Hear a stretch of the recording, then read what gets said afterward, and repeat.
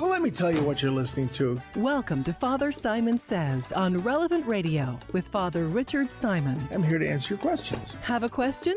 Give us a call. 1-888-914-9149. As any question you may have about the Lord, the faith, and the church. That's 1-888-914-9149. This is, in fact, a radio show called Father Simon Says on Relevant Radio.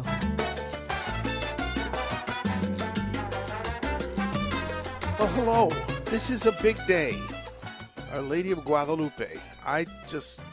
This is a big day. It is. It's one of those Marian feasts that was world-changing, is world-changing. So, well, we will get into it, but first we are going to pray. In the name of the Father, the Son, and the Holy Spirit. Come, Holy Spirit, fill the hearts of your faithful, and kindle in them the fire of your love. Send forth your Spirit, they shall be created, and you shall renew the face of the earth. Lord, you taught the hearts of the nations by the light of the Holy Spirit. Grant us by that same Spirit to have right judgment in all things, and evermore to rejoice in his comfort through Christ our Lord. Hail Mary, full of grace, the Lord is with thee. Blessed art thou amongst women, blessed is the fruit of thy womb, Jesus. Holy Mary, Mother of God, pray for us sinners now and at the hour of our death. Amen. Saint Michael the Archangel, defend us in battle, be our protection against the wickedness and snares of the devil. May God rebuke him, we humbly pray. And do thou, O Prince of the heavenly host, by the power of God cast into hell Satan and all the evil spirits who prowl about the world seeking the ruin of souls. Amen. In the name of the Father, the Son, and the Holy Spirit. Amen. Well, let's go to the readings first, and just look at them. Then I want to talk about there's the big book on the coffee table. Well, there are 4 possible readings today, and the first one is from Zechariah, and it's just again, it's one of these Old Testament prophecies that has come true. I mean, if God makes a promise, you can count on it. Sing and rejoice, O daughters Zion. See, I'm coming to dwell among you, says the Lord. Many nations shall join themselves to the Lord on that day, and they shall be his people. I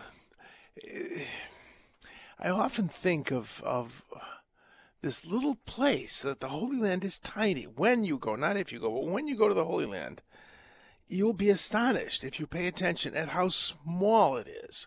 I think I've told you about the Gospel Triangle where Jesus did most of his ministry.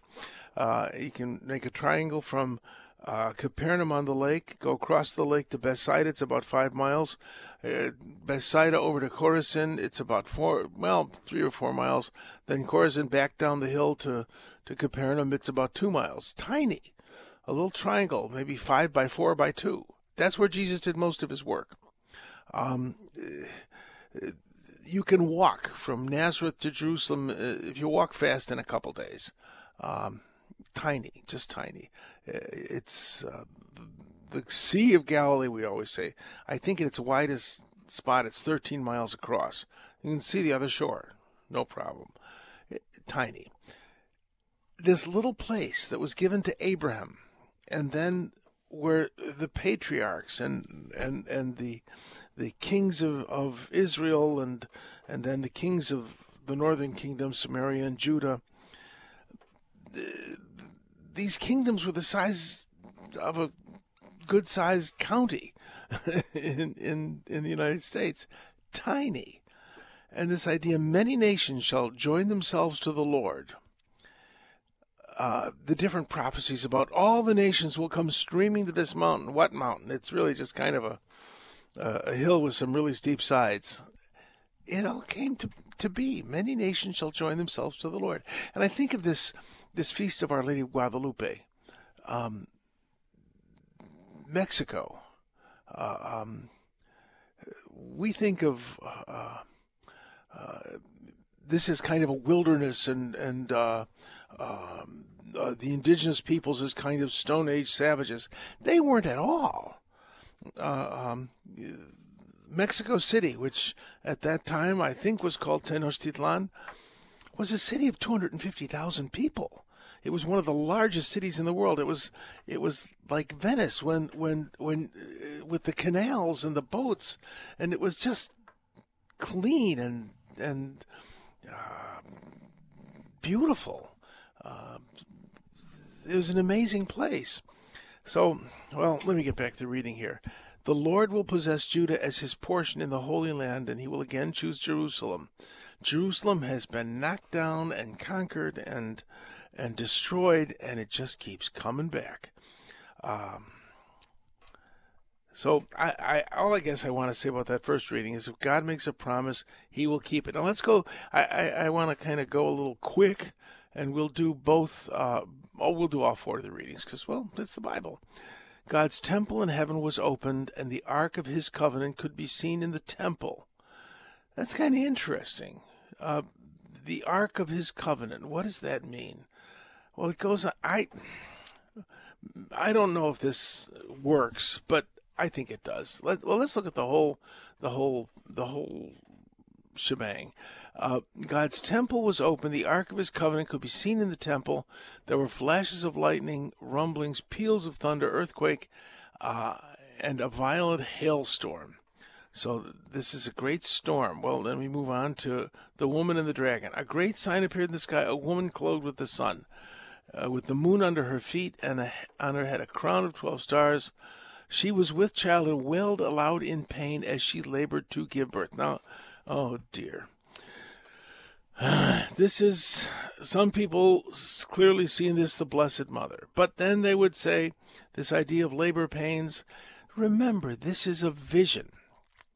And I'm telling you well, you must be tired of hearing this, but one of the best examples of the way to understand a vision is the following story, or a prophetic utterance, the following story. There was a Jewish community in Yemen, which is in the southwest corner of the Arabian Peninsula, the Saudi Arabian Peninsula. And there was a trading colony of Jews in Yemen from time immemorial, from the First Temple period. And Israelite traders went all up and down the east coast of Africa. This community existed until 1948, when the State of Israel was recognized by the United Nations, and the Yemenis surrounded the Israelite community, which had been the Jewish community, which had been hustled to the airport because the British were coming to airlift them. Now, airlift them out to the Holy Land. Now, among the Yemeni Jews, there had been a prophecy, an old story that birds with great silver wings, great silver birds, would come and fly the Jewish community back to the Holy Land one day. And, well, they're all at the airport waiting for the British planes to airlift them out of harm's way as their enemies surrounded them, ready to kill them. And as these planes land, this little boy tugs at his mother's skirt and says, "Mommy, look, it's the birds with the great silver birds with the silver wings coming to take us to the Holy Land." Now, you might stand there and say, "Don't be ridiculous, child. Those are not birds. Those are planes." Well, this kid had never seen a plane. What happens in a prophetic word or prophetic vision is we're seeing something through the veil. We're seeing something that we can't describe in terrestrial terms. And so we see a woman clothed with the sun. Well, that's impossible. She'd be burned to a crisp. I mean, there are people who just don't have poetic souls. I'm not very poetic, but I can even see this. What do you mean the moon under her feet? She must have been huge. A crown of 12 stars. Well, these are all things with meaning. She was a child and wailed. Well, the Blessed Mother didn't have labor pains. I don't know if she had labor pains. Well, of course she didn't, because she was immaculately conceived, and the result of the sin of Adam and Eve is that that Eve would suffer in childbirth. Well, it says her pains would be increased. But I maintain that it is quite possible that the Blessed Mother suffered great pain voluntarily. When I suffer pain, it's because I have to. I don't get a choice. The Blessed Mother, I believe, could easily have chosen to suffer great pain. A sword pierced her heart. That pain she certainly suffered in union with her beloved Son. Jesus also was, in that sense, immaculately conceived, but he suffered pain. The nails caused pain. The lashes were pain. The crown of thorns was pain. He voluntarily suffered pain. So I don't know. So I'm just saying that because, again, day after the resurrection, God willing, I get there and you get there, we'll go ask. All right, another sign appeared in the sky. It was a huge red dragon with 7 heads and 10 horns. On its head were 7 diadems. Its tail swept away a third of the stars in heaven and hurled them down to the earth. Her child was caught up to God in his throne. This is all terribly complex. The woman herself fled into the desert where she had a place prepared by God. And there she might be taken care of for 1,260 days. You hear people parting that, well, 1,260 days, that means one day is like a year, the Bible says. Who knows? War broke out in heaven, and this vision. I think the important thing about it is to understand that we are living in a spiritual struggle, and the St. Paul says beautifully that it's not against flesh and blood that we war, but against powers and principalities. And we read at the end of the book that we win, that God is going to protect this woman. Now, these visions, in the early church, there was lots and lots of visions. You got things like the Shepherd of Hermas, the Epistle of Barnabas, and there's always a woman in the visions. And this woman in the early church in the visions was identified with the church, because the church in God's eyes is a bride, a wife, a mother, a family. And the church is always portrayed in iconography as a woman. Well, is it the church or is it the Blessed Mother? And the answer, of course, is yes, because the Blessed Mother, in a certain sense, is the icon of the church. She's the incarnation of the church. And you've heard me say it before that there was a time in history when there was only one person in the church, and that was our Blessed Mother. She was the entire membership of the church at one point. First to accept Christ, faithful to him at the foot of the cross, present at Pentecost. She was the first and is the first member of the church. So I think that's an important thing to understand, that when you read this woman is the Blessed Mother, at the same time the church. But it's either or, isn't it? Not when you're seeing a vision. It isn't a matter of either or. It's certainly a matter of both and all. So just when you read that, understand that it should bring us back to what St. Paul says in the letter to the Ephesians. It's not against flesh and blood we war, but against powers and principalities. It is so easy to reduce the life of the church to sort of a self-help society, or a society of a political society of do-gooders, and we're not. We are the body of Christ, the family of God. We are the army of God on earth, fighting not simply flesh and blood.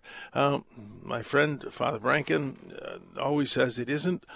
The struggle in the church isn't so much between liberal and conservative as it is between those who believe in supernatural reality and those who don't. It is so easy, especially when you are professionally religious, as the clergy, which I am, to reduce the work to nuts and bolts and bottom lines and fundraising plans and membership drives, and that's not what the church is. Those things are necessary, but that's not what the church is. The church is an army powerful in battle with banners flying. That's how God sees it, and that's how the devil sees it. The devil wants to convince us it's just an organization. It's infinitely more than an organization. It's the body of Christ. So, all right, well, let's go to the readings. Well, this reading from Luke, the first chapter, is the beautiful story of the Annunciation. The angel Gabriel was sent from God to a town of Galilee called Nazareth to a virgin betrothed to a man named David. And the angel greets her saying, "Hail, full of grace." And that the kecharitomeni is the word he uses, which is, well, I don't know if he's speaking Greek, but the Greek text is what the Holy Spirit used, and that means one who has been graced. And what we believe is that our Blessed Mother received what was called prevenient grace. In other words, pre, which means before, and venient, which means coming. Grace that came beforehand. In other words, it's as if the Father borrowed from the grace of Calvary because he's not limited by time, and graced the Blessed Mother in her Immaculate Conception. The Blessed Mother needed a Savior, her Savior Christ. That salvation was offered to her from the moment of her conception by a special gift. That's what we believed, and I think it makes great sense. Well, she was greatly troubled at what was said. There's a wonderful legend. It's just a legend. It isn't Bible, but there's something in Nazareth called the Well of the Virgin, and the story is that our Blessed Mother was getting water, as was her job. She went down with the water jug and got water for the morning and from the well, and there was a man who greeted her. And being a good Jewish girl, you didn't speak to strange men in the street. Well, she went back to her house, and there he was. She must have been frightened, and so he says, "Do not be afraid, Mary. You found favor with God." And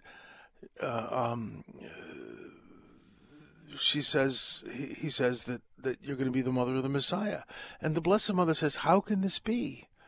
I don't know a man. I don't know a man." And it seems there's a strong tradition which goes back certainly at least to what's called the first Gospel of St. James, the Protevangelion of St. James, which it's not, we don't consider inspired, but it is a very early text, maybe from around the year 100, 110, somewhere around there. That or maybe 150, that would be the late date. Our Blessed Mother had taken what was called a Nazarite vow, which happened. This was done. We read about it in the book of Leviticus. She was going to live a chaste life, and she said, "How can this be?" And he explains that the Holy Spirit will overshadow you. This is going to be a miracle. So, very beautiful. All right. Nothing will be impossible for God. And then she says, "I'm the slave of the Lord. Be it done to me according to your word." She knew what she was getting in for, being a good Jewish girl, that this complete trust in God's perfect plan, because, of course, the penalty for being pregnant and unmarried was being stoned to death. And the Blessed Mother said, "Fine, if this is what God wants." Well, let's go look at the next possible gospel that we have today, which is just so beautiful. Luke, the first chapter, the 39th verse and following. "Mary set out and traveled to the hill country in haste to a town of Judah. She had been told by the angel that Elizabeth, as we saw in the other reading, your kinswoman, has also," and that word in Greek is syngenis. It doesn't mean cousin. It means kinswoman. It implies cousin, I suppose, but your kin, your member of your family, is conceived in her old age. Now, Elizabeth was a woman who was acquainted with shame, because it was very bad to be pregnant and unmarried. It was also bad to be married and unpregnant. That they believed that was a curse from God. Of course, this is not true. But that was a superstition they had. But Elizabeth had lived with what for her in that time had been a great embarrassment, from a priestly family, married to a priest, and clearly, since Elizabeth was from a priestly family and Mary was her kinswoman, Mary was from both the family of David and from the family of Aaron the priest. From the priestly clan. So, our Blessed Mother was told by the angel, "Your kinswoman is pregnant." I wonder if he didn't suggest to Mary that maybe you need to go stay with Elizabeth until this gets sorted out. I don't know. I don't mean to be flippant or irreverent, but these were people who, they, like us, weren't looking at the spiritual reality. They didn't know it. And it's fascinating. The Blessed Mother in the text of Scripture never says, let me explain. She never defends herself. She lets God do the defending. Well, she traveled to the house of Zechariah and greeted Elizabeth. And this is, to me, this is just very beautiful. When Elizabeth heard Mary's greeting, the infant leaped in her womb. That word, it's a very, very strong word. The word is eskirtesen, which means to jump up and down. I mean, it's not just a little thump. It's to jump up and down, and it means to leap, to skip, and it implies for joy. So it's, as I said, very strong word. Well, let's go back to the text. Hold on, I can't seem to make that little thing move. That's all right. I'll ignore it. All right.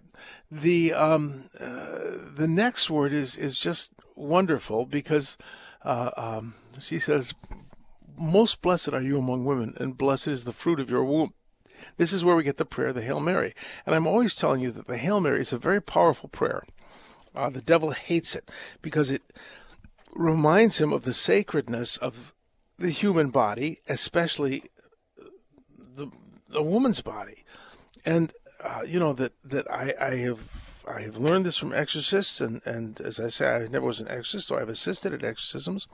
It is clear that the devil hates the Hail Mary. Why? It is the text of Scripture reminding the devil that of the sacredness of the flesh. The devil doesn't like the flesh. He's a pure spirit. These people say, well, I'm spiritual, I'm not religious. Well, good luck with that. The devil's very spiritual. He's a pure spirit. God loves human flesh because he created it, and he incarnated his son in the womb of the Virgin. Human flesh is sacred. That's why we need to treat it with such respect and care and with such sanctity. It isn't just, well, it doesn't matter. No, human flesh is very important. So, I just have seen that this powerful text of Scripture that we repeat when we say the Rosary is a very powerful thing in spiritual warfare. Getting back to the book of Revelations, that this whole thing about the woman taken away to the desert is about spiritual warfare. And this text is about spiritual warfare. We're not just an organization. We are an army, a spiritual army.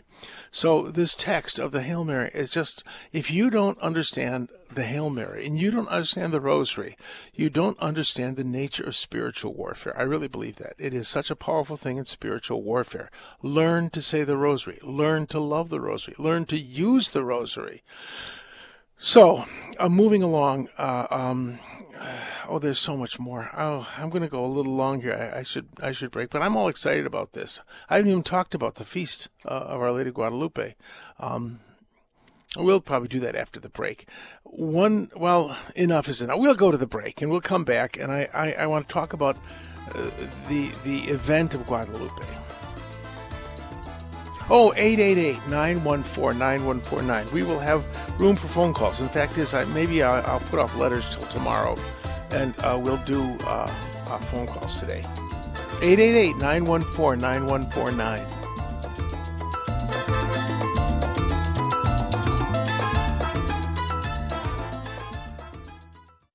We receive hundreds of your phone calls every day thanks to the Catholic Order of Foresters studio line. Our sponsor offers flexible life insurance and annuities. Visit relevantradio.com/Forester today. An Illinois Life Insurance Society, not available in all states. It's beginning to look a lot like Christmas everywhere you go. Take a look in the 5 and 10. Listening once again. I was just telling the voice in my head that, when you're a kid, Advent is the longest season of the year. When you're an adult, it goes like a hiccup. It's beginning to look a lot like Christmas. Beige, and we're panicking. All right, don't panic, pray. All right, what are we doing now? We're going to go. I wanted to talk about one more thing about, Let me talk about it.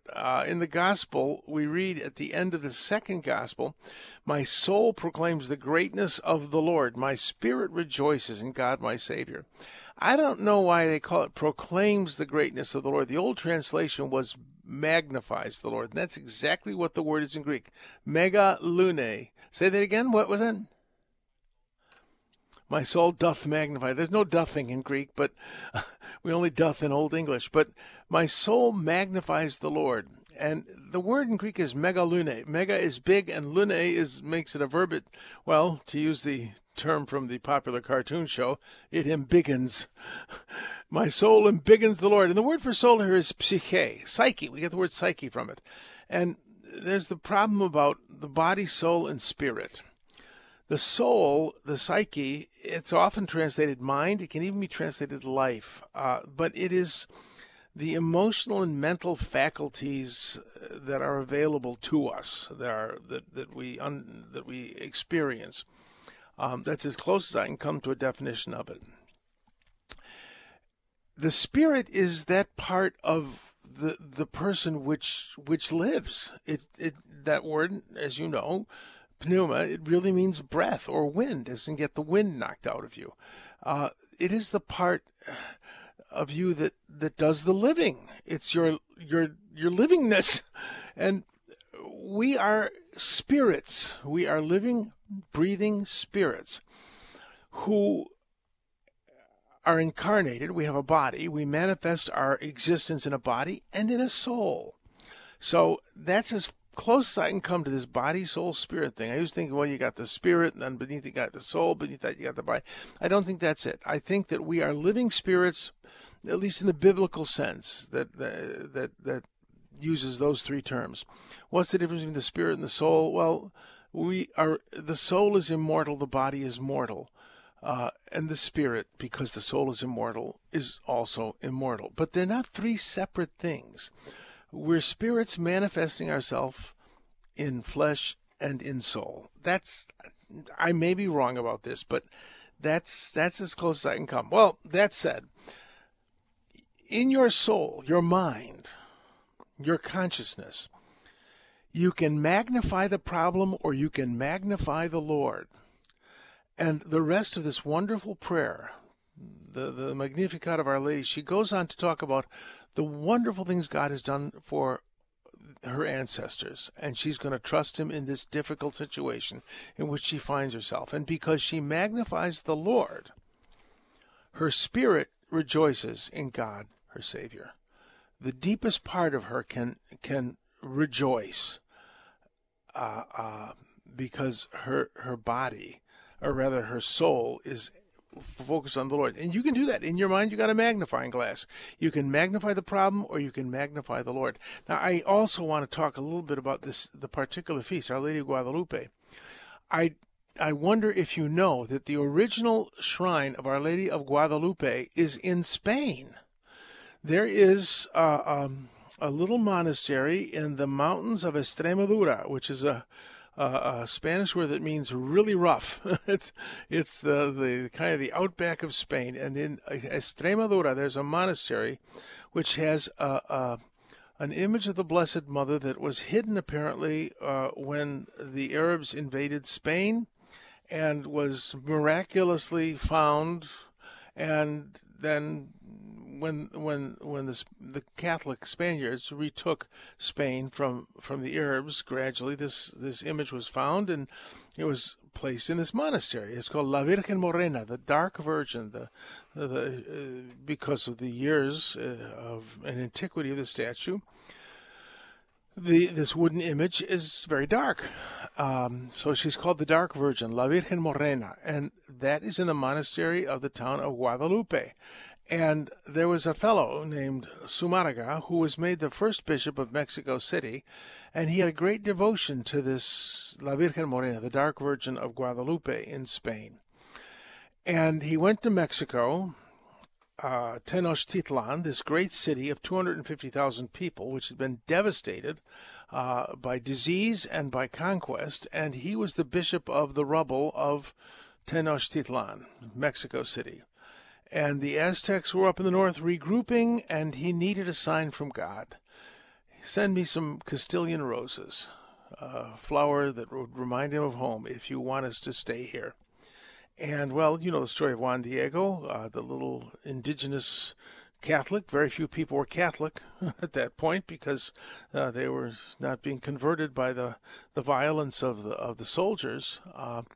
But this Juan Diego was asked to bring roses in his cloak. This cloak made of vegetable fibers, this flimsy cloak. Bring these roses to Bishop Zumárraga. And when Bishop Zumárraga saw the roses, he'd gotten the sign he'd asked for. But also, there was this beautiful image of a woman in prayer imprinted on this tilma, according to the story. So the sign was double. People don't talk about the roses, but the roses were the sign that Bishop Zumárraga was looking for. But the tilma, this cloak imprinted with the picture of Our Lady, was a sign to the indigenous people. Nobody was becoming Catholic.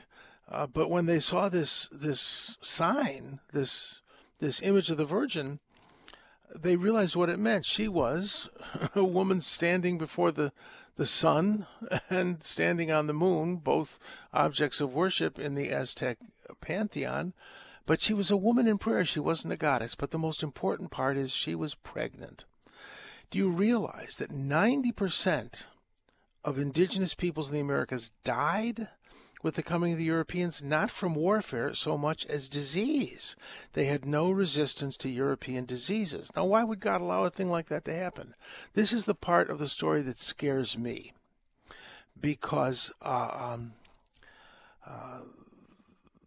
some years before the coming of the Europeans, the Aztecs had been influenced by a madman, worse than a madman. I think he was clearly demonic. He was a priest of the Aztec religion, and he taught that the gods needed a lot more human sacrifice. Human sacrifice had always been part of the indigenous world. However, he upped the ante hugely. It's thought that 60,000 people a year died on the altars of Central America and Mexico, and half of them were children. And they were said, the rain god, Tlaloc, only accepted children, and they had to be crying when they were killed. It was bloodthirsty. Well, okay, indigenous people said, it's not nice you're talking about. No, we're far worse. To our gods of prosperity and beauty and convenience, we sacrifice children by the millions. And I am very frightened. People say, well, abortion, you're just a one-issue man. Yes, I am. I think it is the most important issue in our times, because a society can only be, a society can be understood by how it treats the weakest among us. And children are the weakest. And abortion, well, maybe a medical necessity 50, 60 years ago. Now it's my right. I can kill my children. It's my right. No, it's not your right. That we believe it is our right to kill another human being for the flimsiest of reasons. And the wrath of God comes to a point where an evil is so egregious, so horrible, that he must stop it. And I just look at our society, and if we don't know any history, we're not the first people to sacrifice children. And the Incas did the same. They're finding more and more mass graves of sacrificed children. That those societies were wiped out. Well, it was just disease, and it was just the Spanish conquistadores. Yes. Nothing happens without the permission of God. And, well, how horrible of God to allow that to happen. No, God was stopping something infinitely more horrible in his eyes, and I worry so for our society. Those people who zealously fight abortion, I think history will look on them as the heroes of our times. It's just an incredible tragedy that has endangered our society. Pray God that he doesn't abandon us to our vices. Well, with that pleasant thought, we're going to take a break. We'll come back with a word of the day and phone calls. The Relevant Radio studio line is sponsored by the Catholic Order of Foresters Flexible Premium Life Insurance. For less than $12 a month, a 40-year-old can get $500,000 of coverage. Go to relevantradio.com/Forester today. An Illinois Life Insurance Society, not available in all states.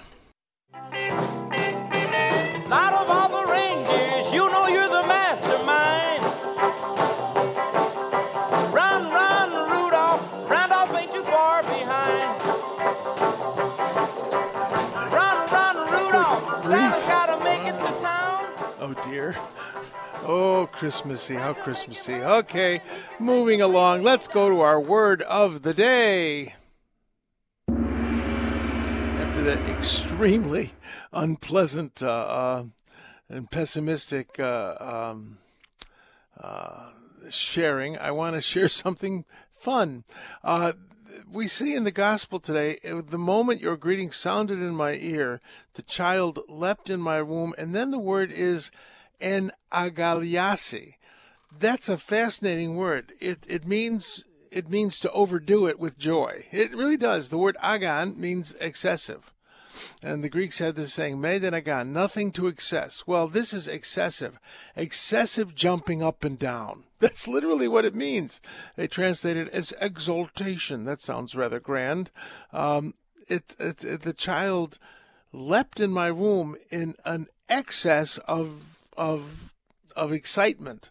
That's what it means. And Jesus uses the word again in Luke 6:23. He says, rejoice on that day, and blessed are you when people hate you, and when they exclude you, and insult you, and reject you as evil for the Son of Man. Rejoice on that day, and leap for joy. That's the verb form of it. Jump up and down excessively. I don't know how else to translate it. It means go crazy with joy. And you know, often when we read the scriptures, it's kind of dry. And I remember hearing that John Wesley, the great founder of Methodism, said he could not conceive of the child Jesus laughing or playing. Are you kidding? This Jesus is saying, jump up and down for joy, and really overdo it. It sounds like a good prayer meeting. So, in the midst of this very serious situation, which our Blessed Mother found herself, she was able to rejoice in the child, St. John the Baptist, in the womb of St. Elizabeth. He's jumping up and down for joy. And it is recommended that even in the difficulties we face, which I detailed in my last segment, we should still be jumping up and down for joy, because God really is in control of the world. Read that first reading from Revelation. All right, let us go to phones. Hello, Newman. Newman, this is John from L.A. Oh, by the way, the phone line is open, 888-914-9149. What can I do for you, John? Hi, Father Simon. I had a question about Mary as the Ark of the New Covenant. Yes. And some terminology. I guess in the Old Testament, there was a word, episkesiai, that was used in the overshadowing or consecration of the Ark of the Covenant.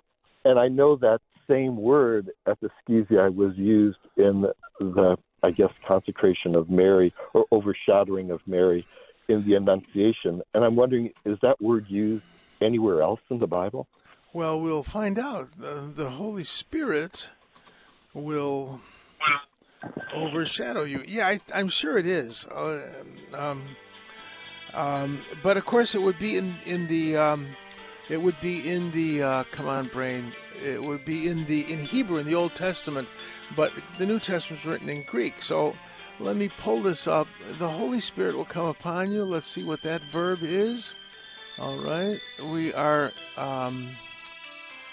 All right, the verb here is epilusitai. It will come upon you, and then the power of the Most High will episkiase, will overshadow you. So let us look and see if we can find that in the Old Testament. It would be in the Old Testament. It would be something like Shekinah, which means the dwelling.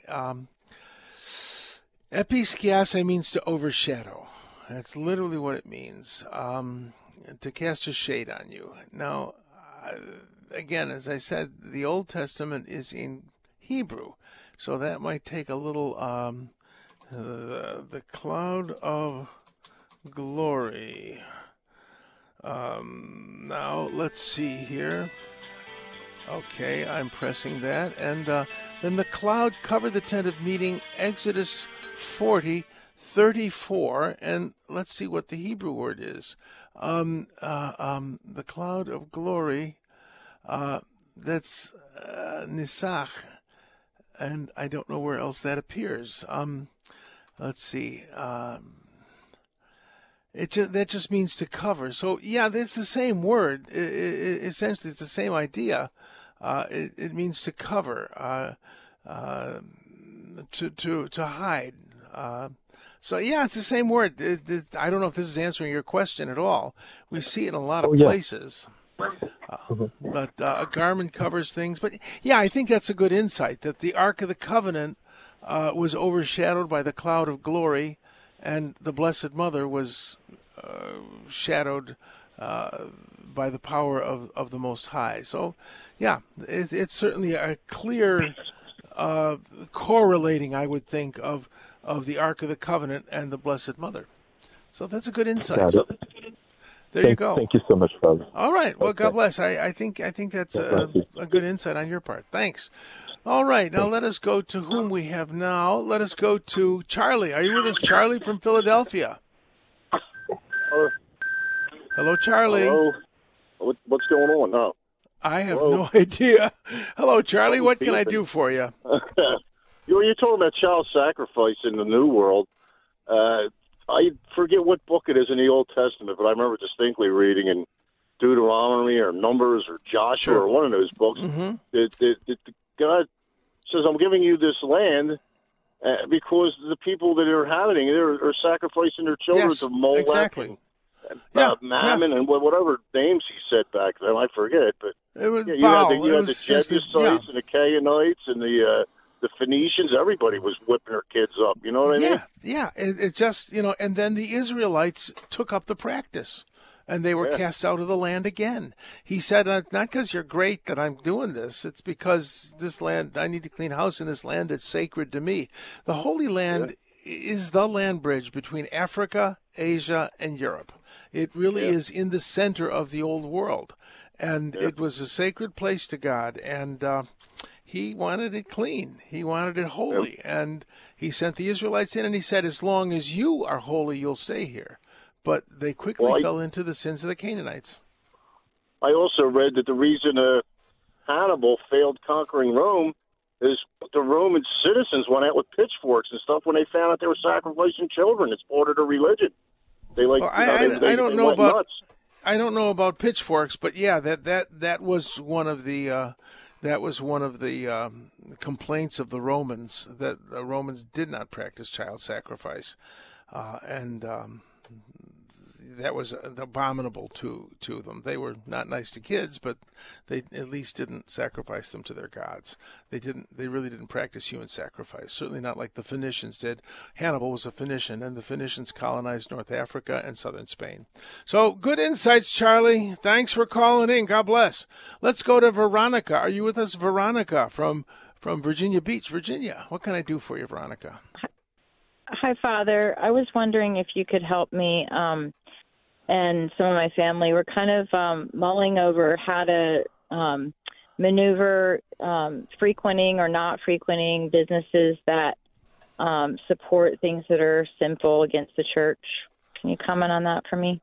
Sure. It's actually a comment in the scriptures. Hold on. That St. Paul says, I believe in his second letter to the Corinthians, that you would have to leave the world if you did that. Let's see here. Okay, I'm pulling it up. Where'd it go? It's in 1 Corinthians. 1 Corinthians 5:10. Paul says, I wrote you in my letter not to associate with sexually immoral people. I was not including the sexually immoral of this world or the greedy and swindlers or idolaters. In that case, you would have to leave the world. But I am now writing you not to associate with anyone who claims to be a brother, but is sexually immoral or greedy, an idolater, or a verbal abuser, or drunkard, or a swindler. With such a man do not even eat. If you've got someone in the parish who's, for instance, running an abortion clinic, that can't be. Someone who's claiming to be a brother in the Lord, who is sponsoring or encouraging something immoral, you don't even eat with them. But people outside the world, in the world, who are not Christians, St. Paul says that isn't the point, that you can do business with them. 1 Corinthians 5:10, so you can bring that to the family discussion. Does that help a little? That helps a lot. Thank you so much, Father. There you God go. bless. All right. Thanks for calling in. God bless you. All right. Let us go now to Jeff from Duluth, Minnesota. Jeff, what can I do for you? Yes. Hi, Father. Happy holidays. Merry Christmas. Yes. Yeah. Thank you. Merry Christmas. I'm going to try to communicate my question without, being a victim of my own emotion, because my question has to do with spiritual presence, the grace that we experience in our life, the presence of God. I'm 62 years old, and I still get emotional when I see the risen Lord, or when I experience a spiritual reality. I cry, and it's so holy to me. That's okay. I mean, actually the mystics called it the gift of tears. It's the gift of tears. That's what the mystics called it. So how do you not do it? You say, Lord, if this is what you want, whatever. You don't want to get emotional because, well, you're a guy and you're not supposed to get all emotional about this stuff. But I don't know what to tell you, Jeff. If the Lord has put that spirit of joy expressed in tears in your heart, well, that might be an important sign for other people, and you make an offering of yourself to the Lord. If this is what you want, okay. I don't know if that's what you're looking for. How to, as you draw closer to the Lord, big part of it is service to other people, service to the poor, and I don't know that you'll get emotional about serving the poor, but it turns out to be hard work. But I mean, if the Lord has given you that sensitivity in your heart, you just say, Lord, if this is what you want, I accept it. Does that help a little? Yes, it does. I'm concerned because I try biting my tongue or pinching myself, but I look around and, it's all welling up within inside me. So, well, let it go. Why not? It's not illegal. Said, he gets all emotional when he preaches. There was a bishop, whenever he preached to us, I think his name was Bishop Grady. Whenever he preached at the seminary, he would end up sobbing in the sermon. It was pretty predictable, but we knew he meant it. So there you go. Yeah, you just say, Lord, if this is what you want, I'm your servant. That's what I would do. God bless you, and, well, enjoy. All right, let's go to Michael. Are you with us, Michael, from Panorama City, California?